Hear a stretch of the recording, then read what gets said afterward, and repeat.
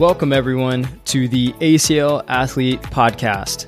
This is the podcast where we talk about everything related to the ACL, whether that's the injury itself, the rehab process, return to sport, and more. I'm your host, Dr. Ravi Patel, performance physical therapist and coach. Between myself and fellow guests and experts, you'll learn through the lens of the patient, the healthcare professional, and the coach. The goal of this podcast is to equip you, the athlete, with the education to make the best informed decision about your care and your ACL journey. Thanks for joining. Now let's dive into today's episode. What's up, team, and welcome back to the ACL Athlete Podcast. So today we are talking about part 2 of the 8-question series to ask your surgeon before ACL surgery. Now, the first part of this, I want to quickly sum up the first 4 questions that we covered last week, and then we'll dive into the second half. But before that, I just wanted to talk about a news highlight from this week. So there was a wrestler from Iowa. He's in college wrestling, and Iowa is a very big top school for wrestling. And his name is Spencer Lee, and he competed in the 125 weight class. And this kid won the national championship with no ACLs. And that is pretty mind-blowing because you think about the sport of wrestling and how much pivoting and turning and moving around.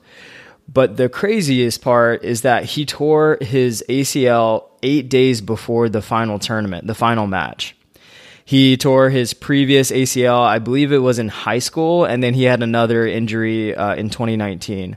But this guy was wrestling with no ACLs in his final match, and he won the national championship, which is just insane.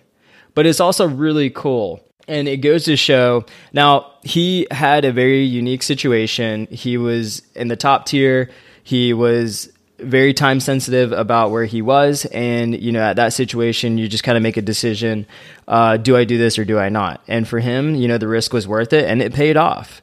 And in some other situations, it might not have been. But all this to say, it can be done without an ACL. That's the biggest take home here. And if it's more time sensitive, then that's something to consider. But even if it's not having an ACL sometimes can be fine. It just depends on the goals. Now, he may end up having surgery again. Just because of, what he wants to do outside of just wrestling and then also for his life. So just something to consider, which will actually lead me into the first question we talked about last week, which was, do I need surgery? And this, again, is based on your goals, but it's going to be very different for each person. The main thing that I want you to think about with this is there is a non-operative option that should be presented, and that jumping to surgery, if there's no time sensitivity and if you're not trying to get back to something within a certain time frame or you need it for the sport specifically, then that's just something to consider. Number 2 was, what are my ACL graft options? And we broke those down into autograft, which is taken from you, and allograft, which is taken from another person.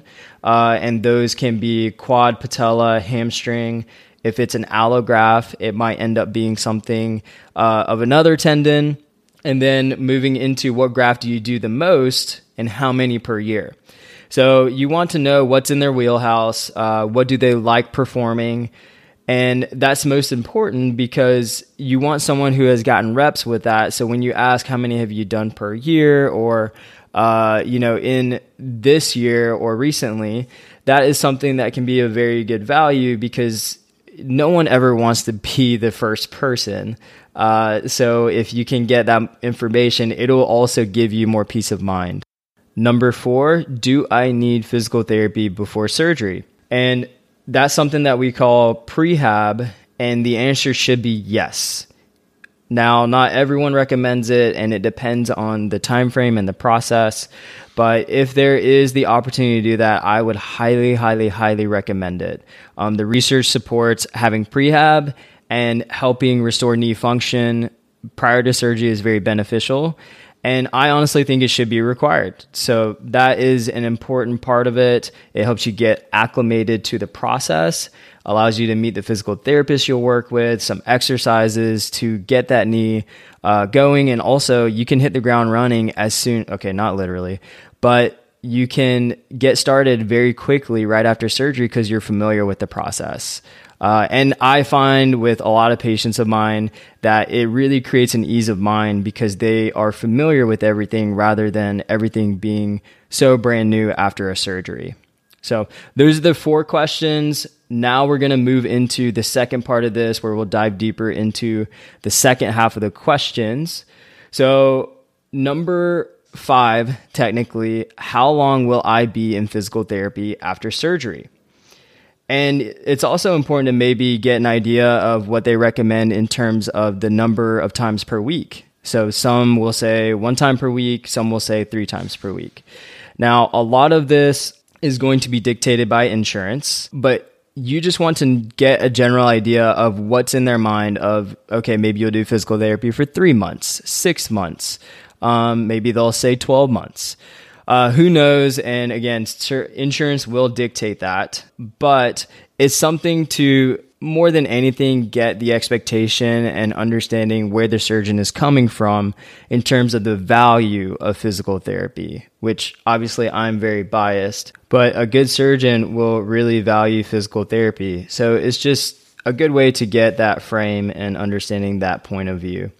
And when you're doing this, think about the prehab that will go into it. So maybe insurance visits before the surgery and then leading into the surgery and after.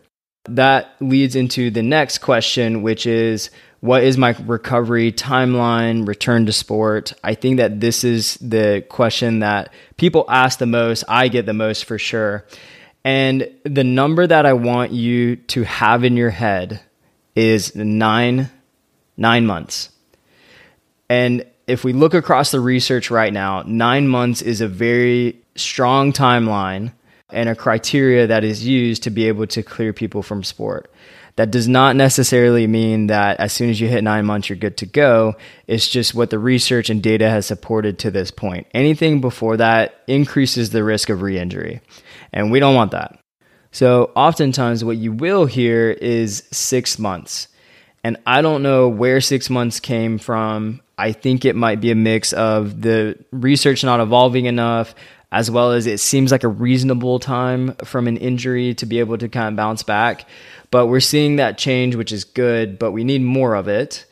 But if you hear 6 months, the question needs to be, okay, if I'm cleared at 6 months and I'm looking at 9 months as my return to full sport, being back on the field, competing, how do I bridge that gap? What do I do there? And so one of the things you might say is, yeah, I have X amount of visits for insurance and it might be gone at that point. So is there a program that you guys offer or recommend that I can follow to make sure that I am doing the right things to make sure I recover appropriately? And, if that's not available, then maybe they can connect you with a coach, maybe connect you with someone who can fulfill that gap to be able to get you to that point. And I think that that's really important with this.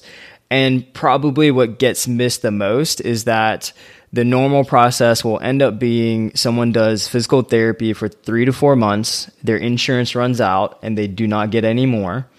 And then they're told, okay, now you can just go and be fine and marry and expect that like the knee's going to recover.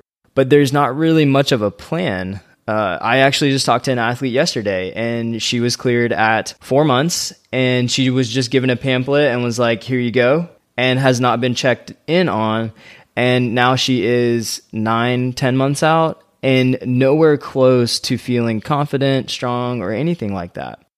So figuring out what that process looks like. So there is a plan. There is a roadmap for you to know, okay, I'm going to do physical therapy for 3 to 4 months. My insurance visits might run out, or maybe you spread it out to 6 months. And then now you have this 3-month program that you get lined up with a coach, a performance coach, to be able to help you get to that final spot of sport. So that is something that I would recommend. If there's nothing recommended by the surgeon or physical therapist, seek it out on your own. Google search people nearby. You could always reach out to me. I can always see if there's someone local to your area if you want to work with someone in person. But I think that this is a very big piece to this whole process. So it's definitely one of the things that I would recommend asking your surgeon. Next up is question number 7, which is, what are my parameters for being cleared?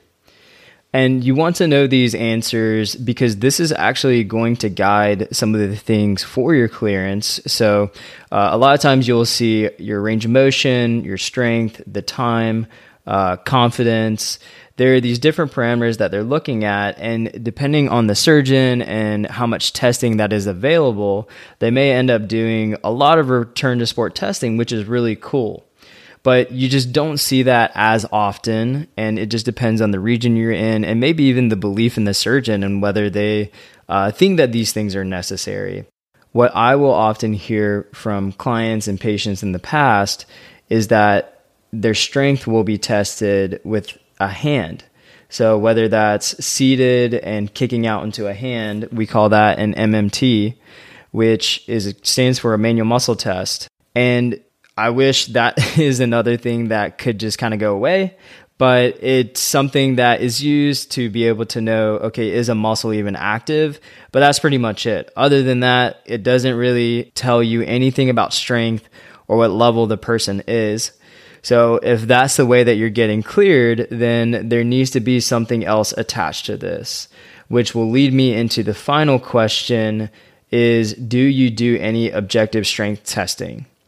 Now, with everything with ACL and return to sport, if you're talking about big buckets, strength is one of those that we see that just does not get attacked.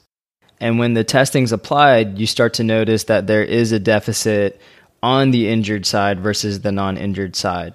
Sometimes those numbers can even become even where both limbs end up being detrained. And that's another situation where we can't necessarily use the uninjured limb as a reference. The biggest thing that you want to focus on with this is the goal of 90% side to side. And when you ask the surgeon about objective strength testing, typically that refers to utilizing a biodex or an isokinetic dynamometer, which is the gold standard to be able to figure out certain speeds and ranges and peak force, which gives you the most accurate output for strength and where you are at. So that would be one of my biggest pieces in terms of asking the objective strength testing and seeing if they have a biodex or isokinetic machine at the surgeon's clinic. And if not, asking them, well, is there a physical therapy clinic I can go to test this? Is there a university? And a lot of times what you'll find is that if there's a nearby university and they have a kinesiology department, that you will often find an isokinetic machine there. So this is one of those things that you might have to seek out, especially depending on the geography that you're in. But there needs to be some type of objective measure, a number associated with your strength, your quad strength, hamstring strength, being able to utilize that, because that is going to give you such a good outcome if you're talking about return to sport, and using those to be able to adjust your training to make sure, if strength is missing on one side, then being able to prioritize, okay, I need to do more quad specific strength work. So maybe leg extensions or some other type of quad strengthening that is going to help increase those numbers as you need. So that's it, everyone, for the 8 questions to ask your surgeon before ACL surgery. Now, reminder, being respectful and go in there being genuinely curious to just hear out these answers, and just know that you don't have to feel pressured that this is the only way to do it. And if your gut is telling you, let's get a second opinion, get a second opinion. Even if someone were to come to me and say that, as a medical professional, we have to be okay with that. And it's okay to follow your gut on some of this stuff to make sure that you're making the best choice for your current situation right now. So that's it, everyone, for this episode. As always, thank you all so much for being here and for your support. Have a great day, week, weekend, whenever you're listening to this. This is your host, Robbie Patel, signing off.